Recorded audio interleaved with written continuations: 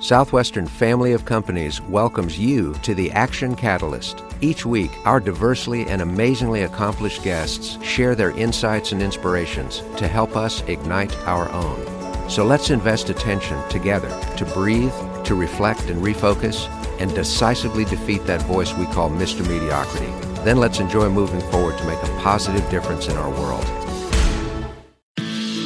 Legendary University of Tennessee coach and leader Pat Summitt famously used to say, "Nobody cares how much you know until they know how much you care."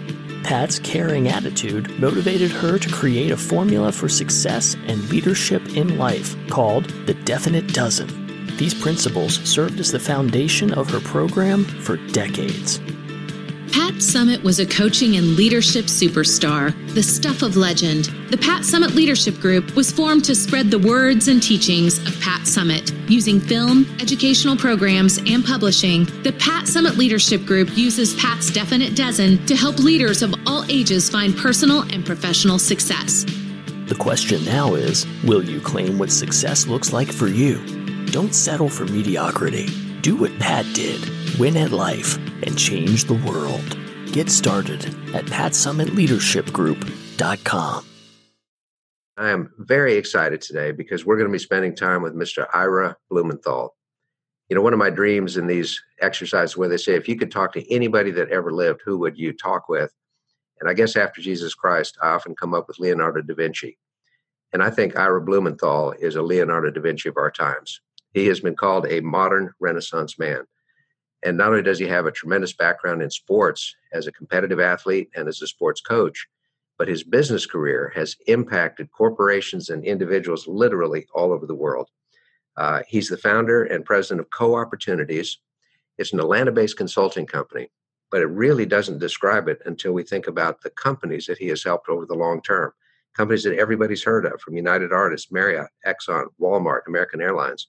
But what is perhaps most impressive is that he has had the longest term consulting arrangement with the Coca-Cola Company, anybody in history, some 26 years. We're particularly excited here at Southwestern Family of Companies because in early 2019, he aligned with us. He's the co-president and co-founder of the Pat Summitt Leadership Group and president of Southwestern Impact, which is a venture catalyst, not capitalist, catalyst. And perhaps we'll hear a little bit more about that. He's a successful author. He is an amazingly popular speaker. He has hosted a great radio show. He's interviewed success stories, people like General Colin Powell, Tommy Lasorda, Dr. Richard Carlson, on and on. He's been a visiting professor at places like Notre Dame and Michigan State, an executive in residence at Georgia State University.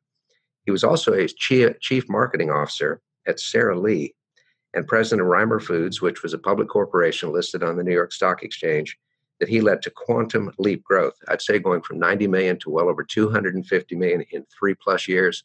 That is quantum growth, which is phenomenal.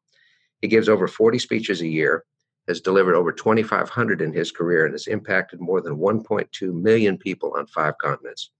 He talks about being the warm-up act for some lesser-known people like President George Bush Sr., General Colin Powell, Lech Walesa, et cetera, et cetera. It's just amazing the impact that Ira has had on so many people. He also spends his time helping those that cannot help themselves. Through his friendship with Steven Tyler of Aerosmith, in collaboration with Youth Villages, he's a co-founder of Janie's Fund. Really pay attention, Janie's Fund, not Jamie's Gun. And it is a philanthropic organization that provides help to at-risk girls. He's involved with the Paralympic organization and on, tireless community activist. But what I think is most impressive is that he and his red-headed Missouri bride, Kim, have been married for 37 years. They've got 2 daughters, 3 sons, 8 grandchildren, more on the way. And the latest achievement is they've started their piece-by-piece trek of the Appalachian Trail, over 2,000 miles of Americana. So Ira Blumenthal, it is a distinct honor to have you here on the Action Catalyst. Welcome. Well, I'm thrilled to be there. And I was listening to that thinking, my God, that was a eulogy. I don't know who wrote that, but I want to.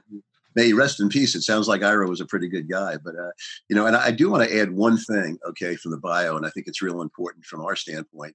Needless to say that I can't tell you how proud my wife, Kim, and I are to now be members of the Southwestern Family of Companies. And this is the crowning jewel of a career, quite frankly. So excited to be working with and for Southwestern through our Pat Summitt Leadership Group and Impact. So I wanted to make sure that that was stated because it's right from the heart.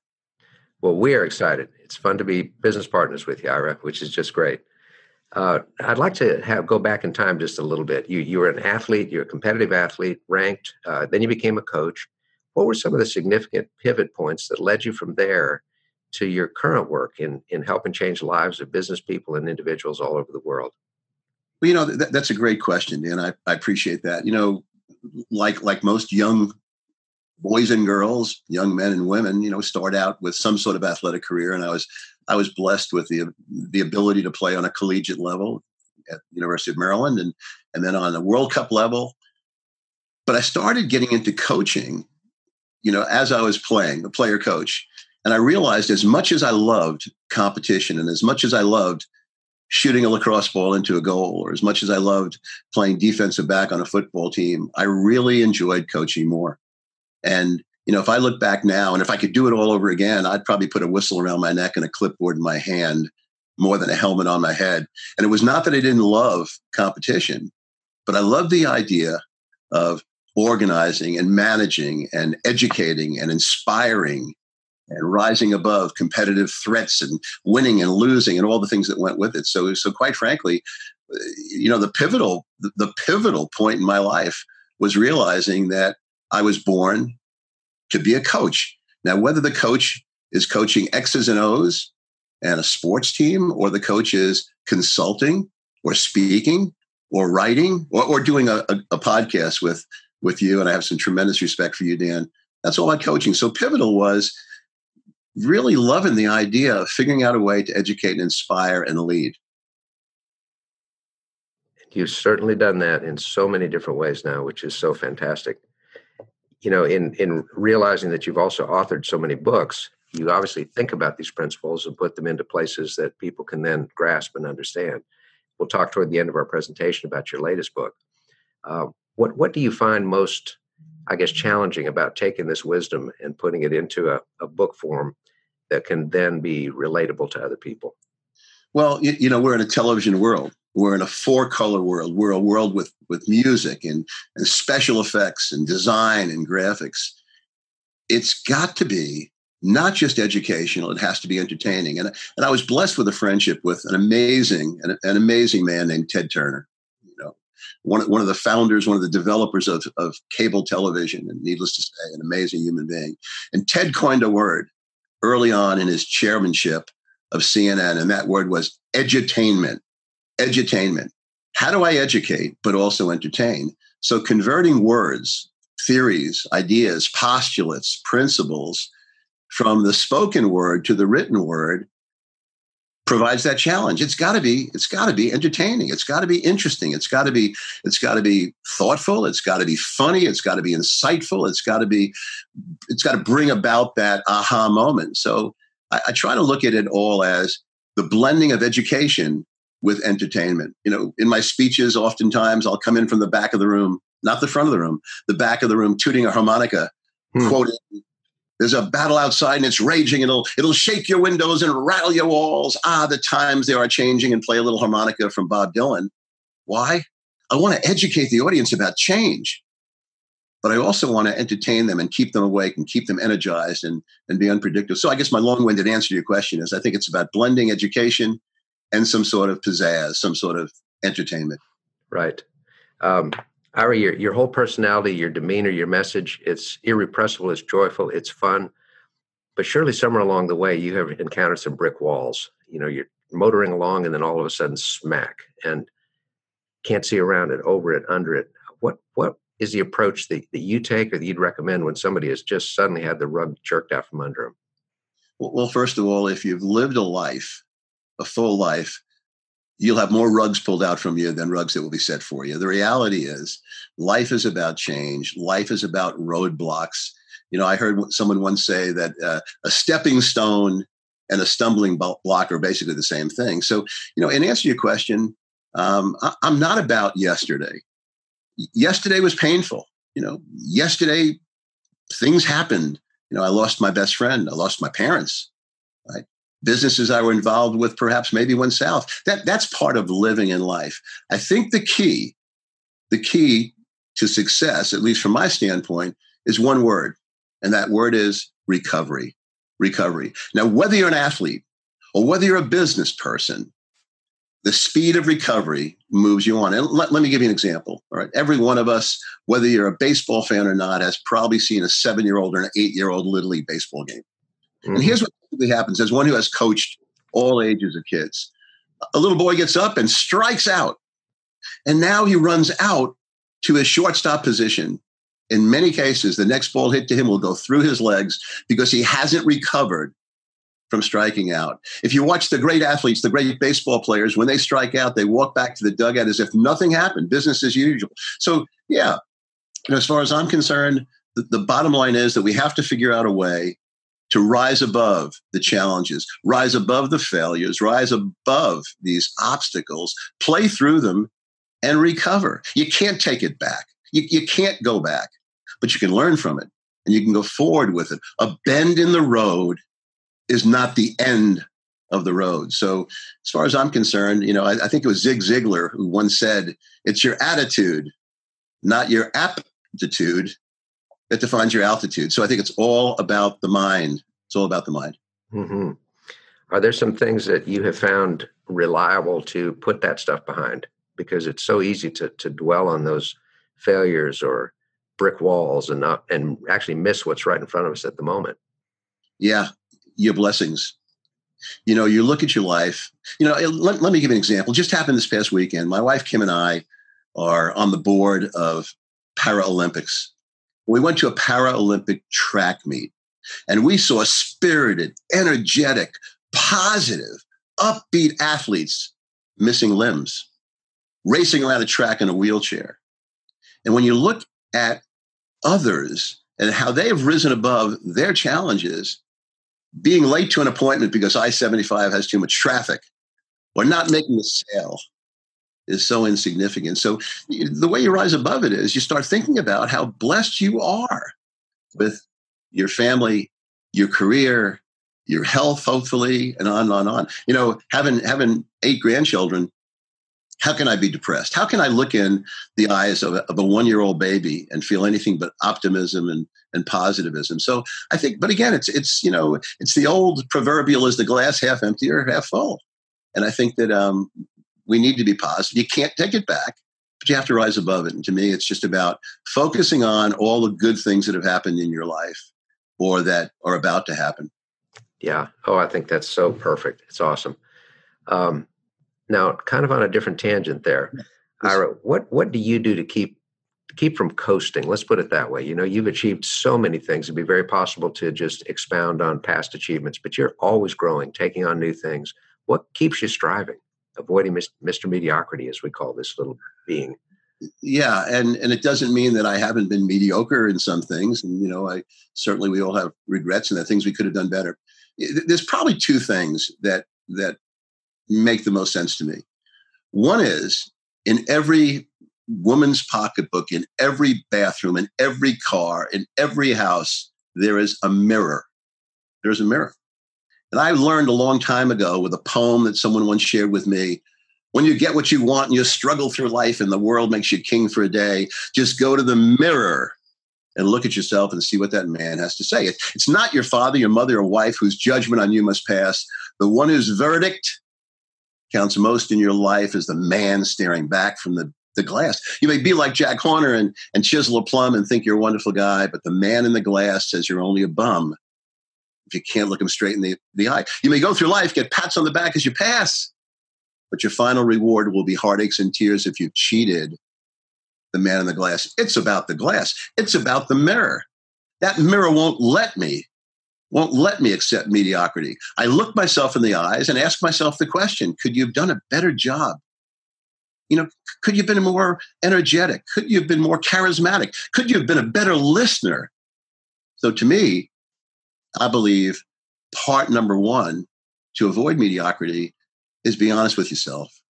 You can lie to everyone on the planet, but you can't look yourself in the eyes and lie to yourself. And I think that's about, moving forward. The second part is, if you can't be passionate about something, don't do it. Don't do it. Success is directly correlative correlative to passion. I would tell you back in my college coaching days or my U.S. World Cup coaching days or my Little League baseball coaching days, I would much prefer a player with great heart and great passion and average skills than a superb athlete with no passion and no heart. So I would say the mirror and passion are probably my two, hopefully, pearls of wisdom.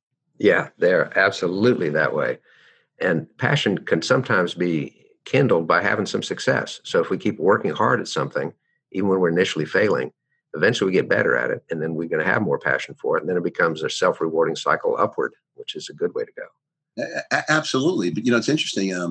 In the words of Pat Summitt, legendary coach of the century, make hard work your passion. There's a great Pat Summitt story that I'd love to share with you and your listeners. And, Pat's son, Tyler, at 9 years old, got cut from a basketball team.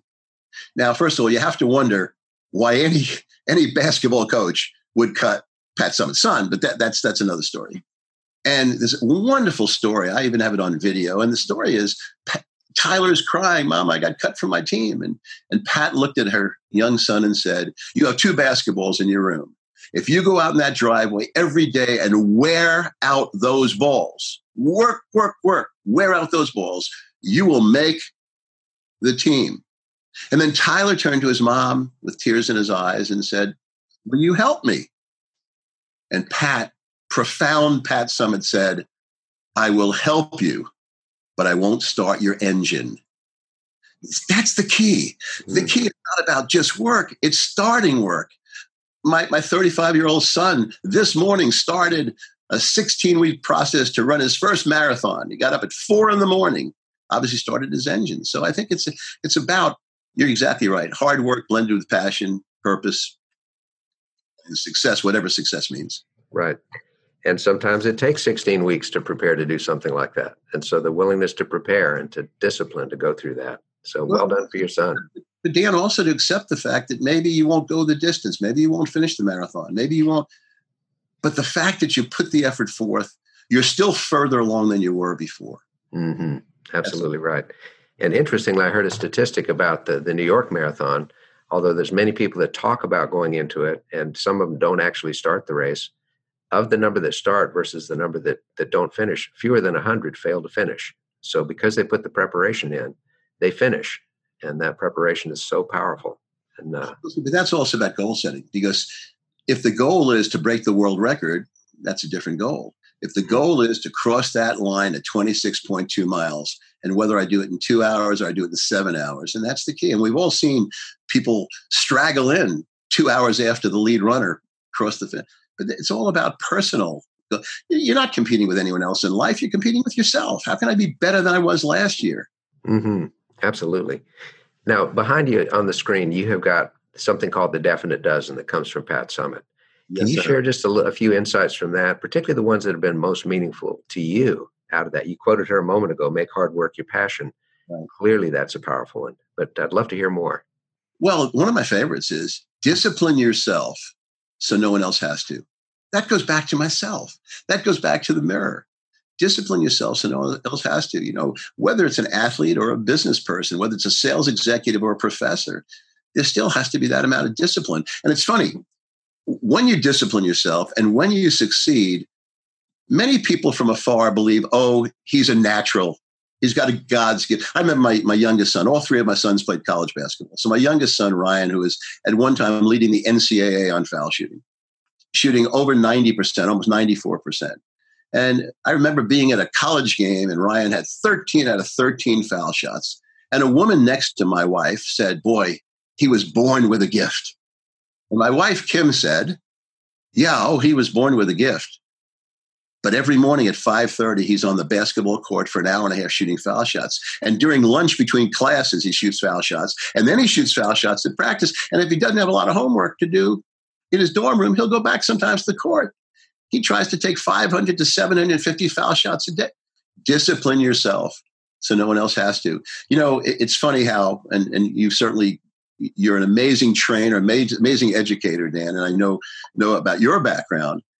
Think about this. How many times has a sales manager turned to you and said, I just can't seem to motivate motivate my sales force? You know what the real answer is? You have the wrong salespeople.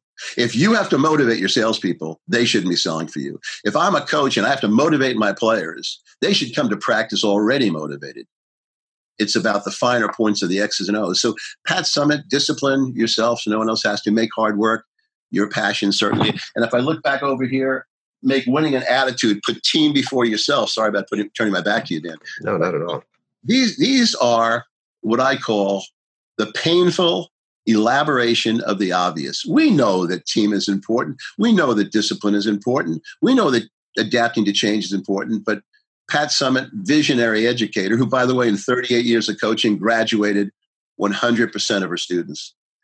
It was all about how do you succeed and how do you ultimately become significant? So we live by that here in the office, and it's made a lot of sense. The definite doesn't.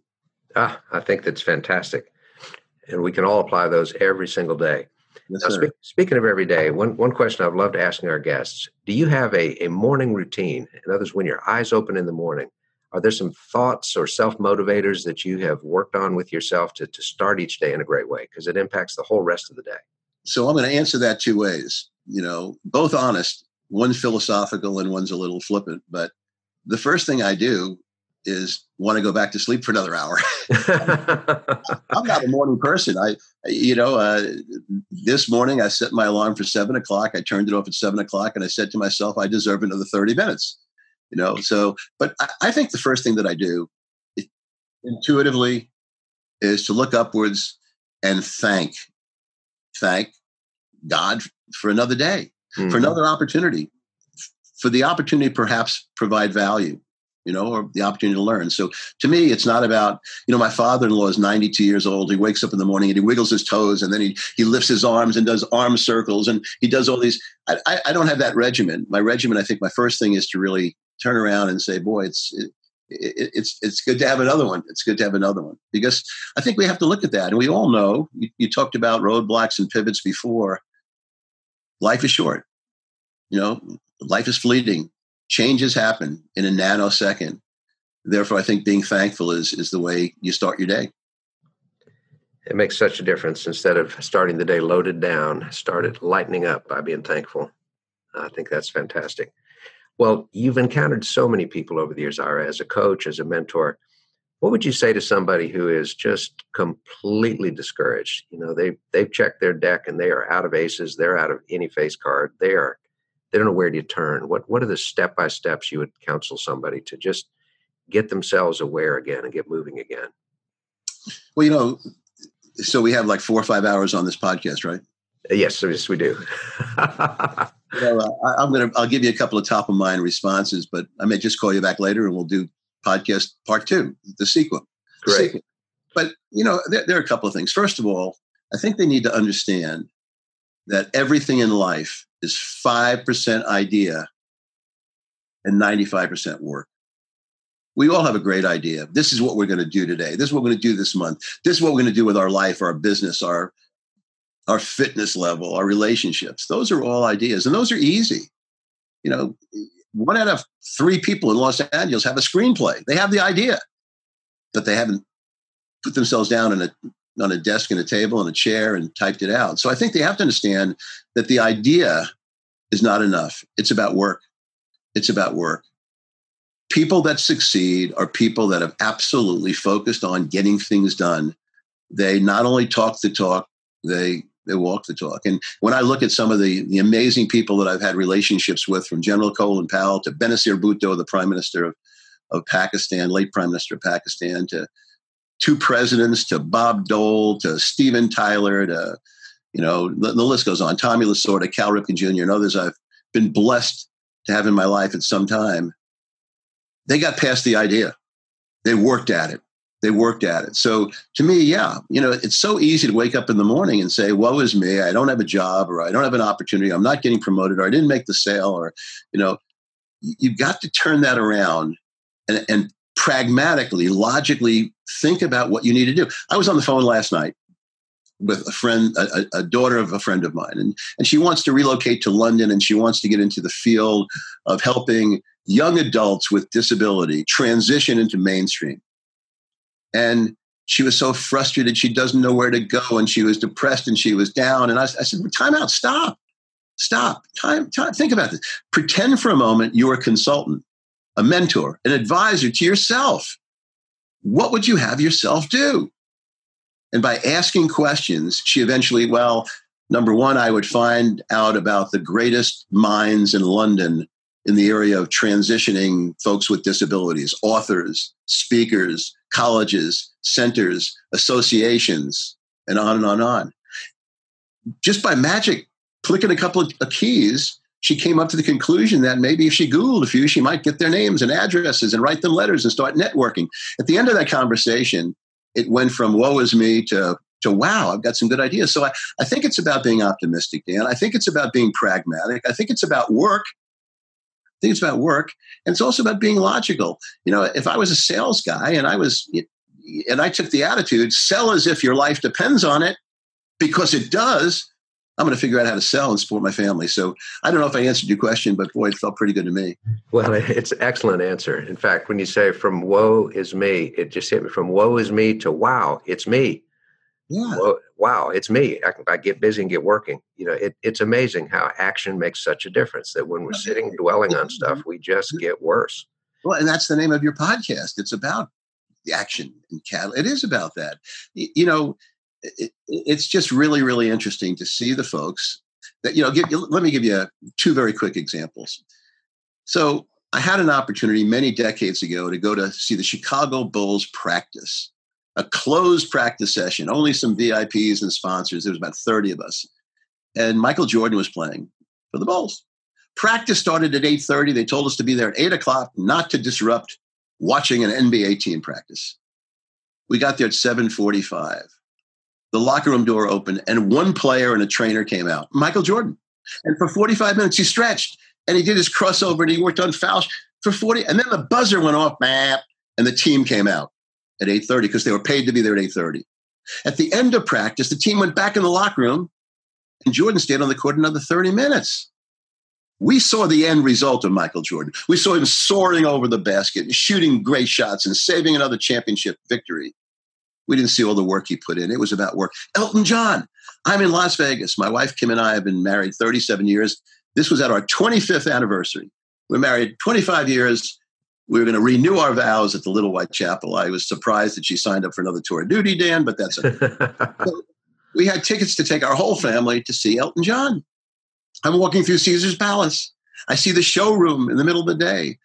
I try to open the showroom door because I'd like to see where we're going to be this evening.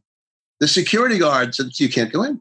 I said, well, why can't I just want to see it. I'm going to be here tonight. I bought 10 tickets. No, you can't go in there. Elton John is rehearsing. So Michael Jordan comes to work early and stays overtime. And Elton John, so I found something out about Las Vegas, Dan. $20 bill will get you in any room. So I gave him that bill. I got in and I watched him rehearse. And he wasn't singing anything new. He was singing Tiny Dancer and Rocket Man. He was rehearsing, which says, again, it's about work. It's about work. And those who work and those who focus on work with passion, as we said earlier, are the ones that succeed. It's not accidental. It's not accidental. Wow. I think this is fabulous. And if people that are discouraged would just stay moving and make one step, then the next step will make itself accessible to them as well. That is so great. And by the way, take some help. Take some help. Whether it's a mentor or, as I call it, a woman-tor, find someone, find a coach, find a friend, a minister, a teacher, a consultant, a Dan, a podcast, whatever it is. When you're through learning, you're through. It's about continuous learning. Mm-hmm. Don't try to do the journey all alone when there's so many people that can help us get there. Absolutely. I think it's great. Well, your authorship continues. I'm proud to be able to hold up your latest book, Your Best is Next. Hey, look at this. We're twins. It's incredible. It's incredible. Right side up. That says there's distribution in 2 states now. Well, we're loving that. But I would love for you to share a little bit more about the book and tell our listeners how we can get hold of this thing. Well, first of all, let's start with that first, okay? So on Instagram, on Twitter, on LinkedIn, and on Amazon, all right, all you have to go to is Ira J. Blumenthal. Instagram, Twitter, Amazon, LinkedIn, Ira J. Blumenthal. But let me share about the book a little bit, Dan, as you'd asked. This book was based in an epiphany. I started seeing people that I respected, doing great things at 70 and 80 and 90 years old. There's a marvelous human being named Jim Haslam. He's the founder and chairman of Pilot Oil. I've had the opportunity to spend some time with this 88-year-old ball of energy. And it dawned on me that too many of us think that, oh, I'm turning 40, I'm going to have to slow down, or I'm 50 and start thinking about retirement, and 60, my goodness, I'll never be productive again. So I started researching some of the most famous people on the planet. Michelangelo painted the Sistine Chapel at 82 years old. Laura Ingalls Wilder wrote Little House on the Prairie at 74 years old. Harlan Sanders created Kentucky Fried Chicken at 65 years old. Everyone has to get older, but that doesn't mean you have to be old. And whether you're a teenager, whether you're a college student, whether you're a young business person, or whether you're a retiree or a recalibrator, as I call it, think about your best being next. There's something important about tomorrow. How many times have we heard? In fact, Dan, if I were to say to you, carpe diem, what does that mean, sir? Seize the day. Well, how about carpe mañana? How about carpe mañana? How about seizing tomorrow? How about figuring out a way that perhaps maybe, like my son Eric, maybe I'll run a marathon, or maybe I'll learn how to play the guitar, or maybe I'll finally write that book I've been talking to my kids about for 35 years. Maybe I'll get a paintbrush. Maybe I'll learn to read another language. Maybe I'll start a new business, whatever it is. Or maybe I'll graduate high school and be an excellent college student, or maybe I'll run for the PTA presidency. If we don't have a focus on next, how shallow our lives would be. So your best is next is hopefully educational, more importantly, inspirational. And it came from a concept I read about. And many of your listeners, many of your viewers may not have remembered this, but back in the old days of track and field, in the early 70s, before that, when the lead runner was running a mile, 4 laps, when that lead runner crossed the start at the end of the 3rd lap, meaning they had 1 lap more to go, they'd fire a gun. Boom. It was called the gun lap. And the gun lap was a signal that if you're in the lead, don't lose it. You have 1 lap to go. But if you're 6 or 7 or 8 or 10 back in the pack, you've got 1 lap to make history. We all face gun laps in our lives, whether you're a high school student, a college student, a young business person, a newlywed, whatever it may be. So the book is based on the fact that the key to success, it's not how well you start. What matters is how you finish, whether it's finishing your college career or finishing an assignment or finishing an employment or finishing whatever it may be. So the whole idea of my book is focused on the optimism that your best is next. Dream, think, aspire. You know, it's interesting. You know, people say everyone, you know, has to get older, and, you know, you don't stop playing because you get older. You get older because you stop playing. So as you can tell, I'm passionate about it. It's exciting for me, and initial feedback has been real positive. You know, and the most important feedback I get is when my children and my bride and the folks closest to me, you know, tell me that they really enjoyed it or learned something from it, because that's what it's all about. It's not about bestsellers, and it's not about being on.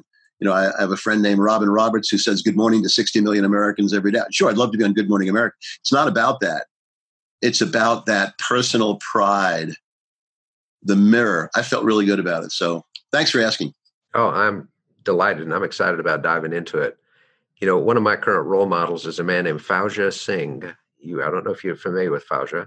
It sounds familiar, but I'm not sure. Please tell me about it. We were discussing marathons. He is the first person to complete a marathon at the age of 100.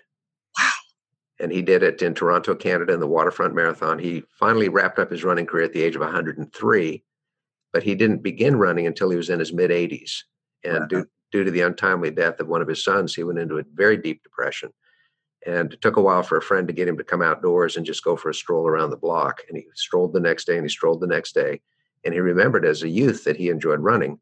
So he got some running shoes and began to jog a bit and entered his first race in his mid-80s. he didn't know how to dress for a race. He'd never done one. So he put on a 3-piece suit and a tie to show up for the race. And he ran his first race in a 3-piece suit. But he went on from there and has become a great counselor and inspiration to so many people about how to overcome tragedy and how to keep growing throughout life. So it's very much in the theme of what you're talking about right here. Your best is next.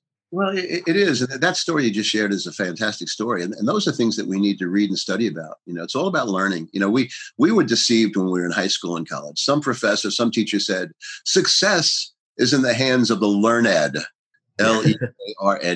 Not true. Success is in the hands of the learning, Learning. It's a continuous process. And just listening to that story about that fabulous gentleman, has to motivate all of us to figure out what's next. What's next for me? And when we're always aware that there's a next, it makes the today that much more exciting and vibrant. It's not an end game. It is a doorway into what comes next. And that's exciting. Well, but we've all procrastinated, Oh, gee, I really want to start a diet. What's today, Dan? Today's Monday. Maybe I can start it. Well, I'm going to wait till the first of the month. Or wait till the first of the year. There's a word that's missing from the Declaration of Independence and the Constitution. And I'm rah America. I'm not criticizing our country, but there's one word missing. Now. It should say we're entitled to life, liberty, and the pursuit of happiness. Now. It's about now. And that's what this book hopefully will educate and inspire people to think about. It is about now. If you wanted to paint when you're 28, but you're very busy and now you're 38 or 40, you still want to paint, but now you've got kids and now you don't start picking up a paintbrush soon, you're never going to paint. It's about now. It's about now. Oh, I love it. I love it. Ira, this has flown by. It's unfair that we have such limited time because we could go for hours, and hopefully we will do a reprise of this and spend a lot more time together. Thank you, sir. No, my thanks to you, and thanks for the great work that you do, because you do change lives, and it does every single day. And I'm delighted for the example that you set and the things that you shared that have helped me personally today in ways that you won't even know. So my thanks to you, and on behalf of all of our listeners, thanks so much for being on the Action Catalyst. Now, how can they get hold of the book? You said, Ira, but you had the sign upside down. Hold it up this time. Okay, let's try it this way. All right. Up a little higher. Look, it's Instagram, it's Twitter, it's LinkedIn, and it's Amazon. Okay, your best is next, but it's also Amazon.com. Ira J. Blumenthal. Dan, I'd like to leave you with one quote, if I may. Please do. Sure. If someone were to ask me the most important quote of my life, it was Mark Twain's, "The two most important days in your life are the day you were born and the day you found out why." I thank God every day that I found out my why a number of years ago. Every one of the people on this podcast need to figure out, why am I here? And then you move from the what and the who of your life and produce. So once again, your best is next. Amazon, Twitter, certainly Instagram, and LinkedIn. And I can't thank you enough. You do an amazing job, and I'm just honored to be on the podcast. Well, it is mutual, my friend. I look forward to our next conversation. Have a phenomenal day, because I know that I will now. Thank you so much. If you enjoy this podcast, please make sure to subscribe. To stay updated on everything that the Action Catalyst is up to, make sure to follow us on Facebook and Instagram at Action Catalyst Podcast and Twitter at Catalyst_Action. Thanks for listening.